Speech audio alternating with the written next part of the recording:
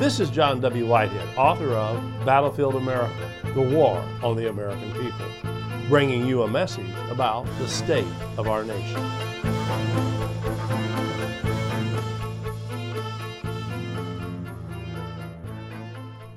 We are being caught in a vicious, often murderous cycle. Indeed, with alarming regularity, the nation is being subjected to a heartbreaking spate of violence that terrorizes the populace, fractures communities, and gives the government greater justifications to crack down, lock down, and institute even more authoritarian policies for the so-called sake of national security without many objections from the citizenry.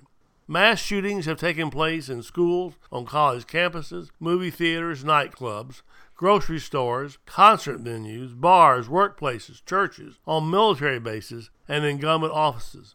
In almost every instance, the shooters were dressed in military-style gear and armed with military-style weapons. Take the latest shooting that took place in Uvalde, Texas, when 18-year-old Salvador Ramos, wearing body armor and carrying a rifle, walked into Robb Elementary School and opened fire, leaving at least 19 children and 2 teachers dead.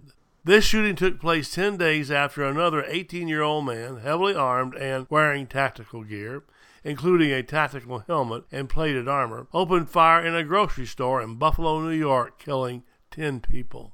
In 2018, a 19-year-old former student armed with a gas mask, smoke grenades, magazines of ammunition, and an AR-15 style semi-automatic rifle opened fire on students and teachers at Marjory Stoneman Douglas High School in Parkland, Florida, leaving 17 people dead.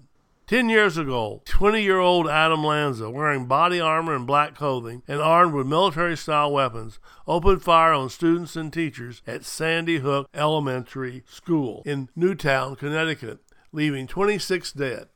Prior to the shooting, Lanza reportedly spent his day, and I'm quoting here from an article, playing violent video games amid posters showcasing military equipment, unquote.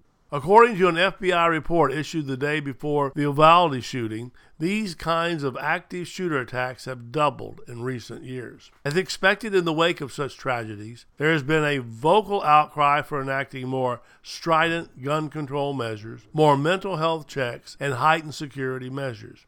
Yet surely there's more to these shootings than just easy access to weapons and mental illness. Ask yourself, why do these mass shootings keep happening? Who are these shooters modeling themselves after? Where are they finding the inspiration for their weaponry and tactics? Whose stance and techniques are they mirroring?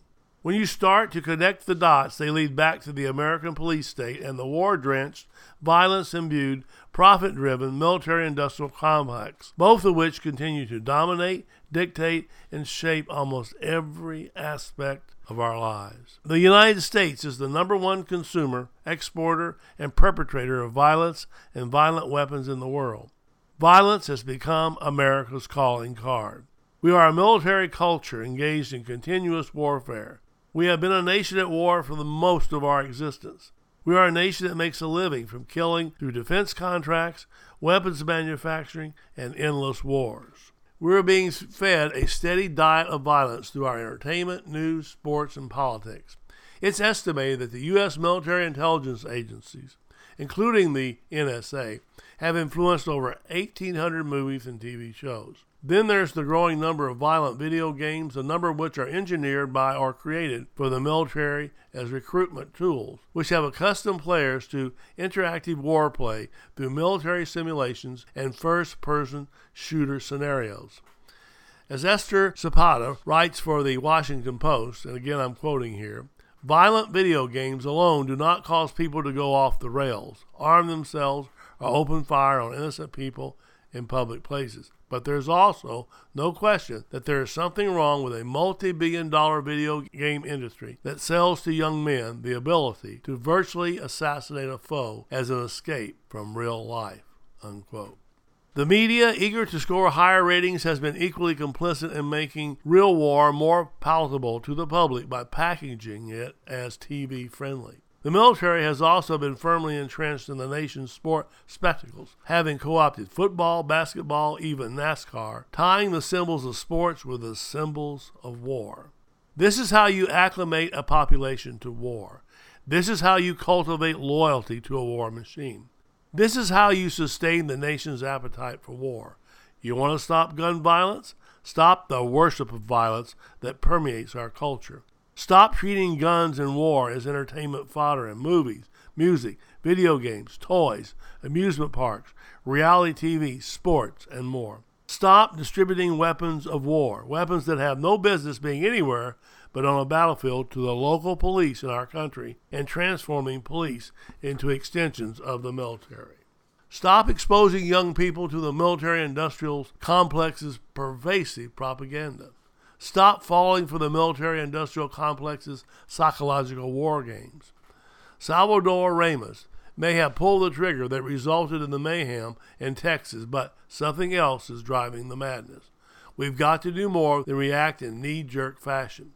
Those who want safety at all costs will clamor for more gun control measures, widespread mental health screening of the general population, and greater scrutiny of military veterans, more threat assessments and behavioral censoring warnings, more CCTV cameras with facial recognition capabilities, more see something, say something programs aimed at turning Americans into snitches and spies, more metal detectors and whole-body imaging devices at soft targets, more roaming squads of militarized police empowered to do random bag searches, more fusion centers to centralize and disseminate information to law enforcement agencies, and more surveillance of what Americans say and do, where they go, what they buy, and how they spend their time. Yet, as I point out in my book, Battlefield America, The War on the American People and its Fictional Counterpart, The Eric Blair Diaries, all these measures play into the government's hands by locking down the nation without doing anything to address the underlying causes of this madness. What we need is a thoughtful, measured, apolitical response to these shootings that takes aim at the violence plaguing our nation by lowering the levels of violence here and abroad, whether it's violence we export to other countries, violence we glorify in entertainment, or violence we revel in when it's leveled at our so-called enemies, politically or otherwise. Our prolonged exposure to the toxic culture of the American police state is deadly, and it can get even deadlier. The Rutherford Institute is doing its part to push back against the police state and make the government play by the rules of the Constitution. But we can't fight these battles alone. To join the resistance, visit our website at www.rutherford.org and check out our library of thought-provoking commentaries, legal resources, and so much more. Subscribe to our email alerts and I will send you my weekly commentary, Rutherford Press Alerts, and a weekly rundown of pertinent headlines and news articles to keep you apprised of the growing threats to our freedoms. And finally, if you are able, please consider making a tax-deductible donation to the Rutherford Institute by again visiting us online at www.rutherford.org or donate using PayPal. Your donation allows the Rutherford Institute to push back against the government's power grabs, corruption, and ongoing assaults on the Constitution. Together, we can make America free again.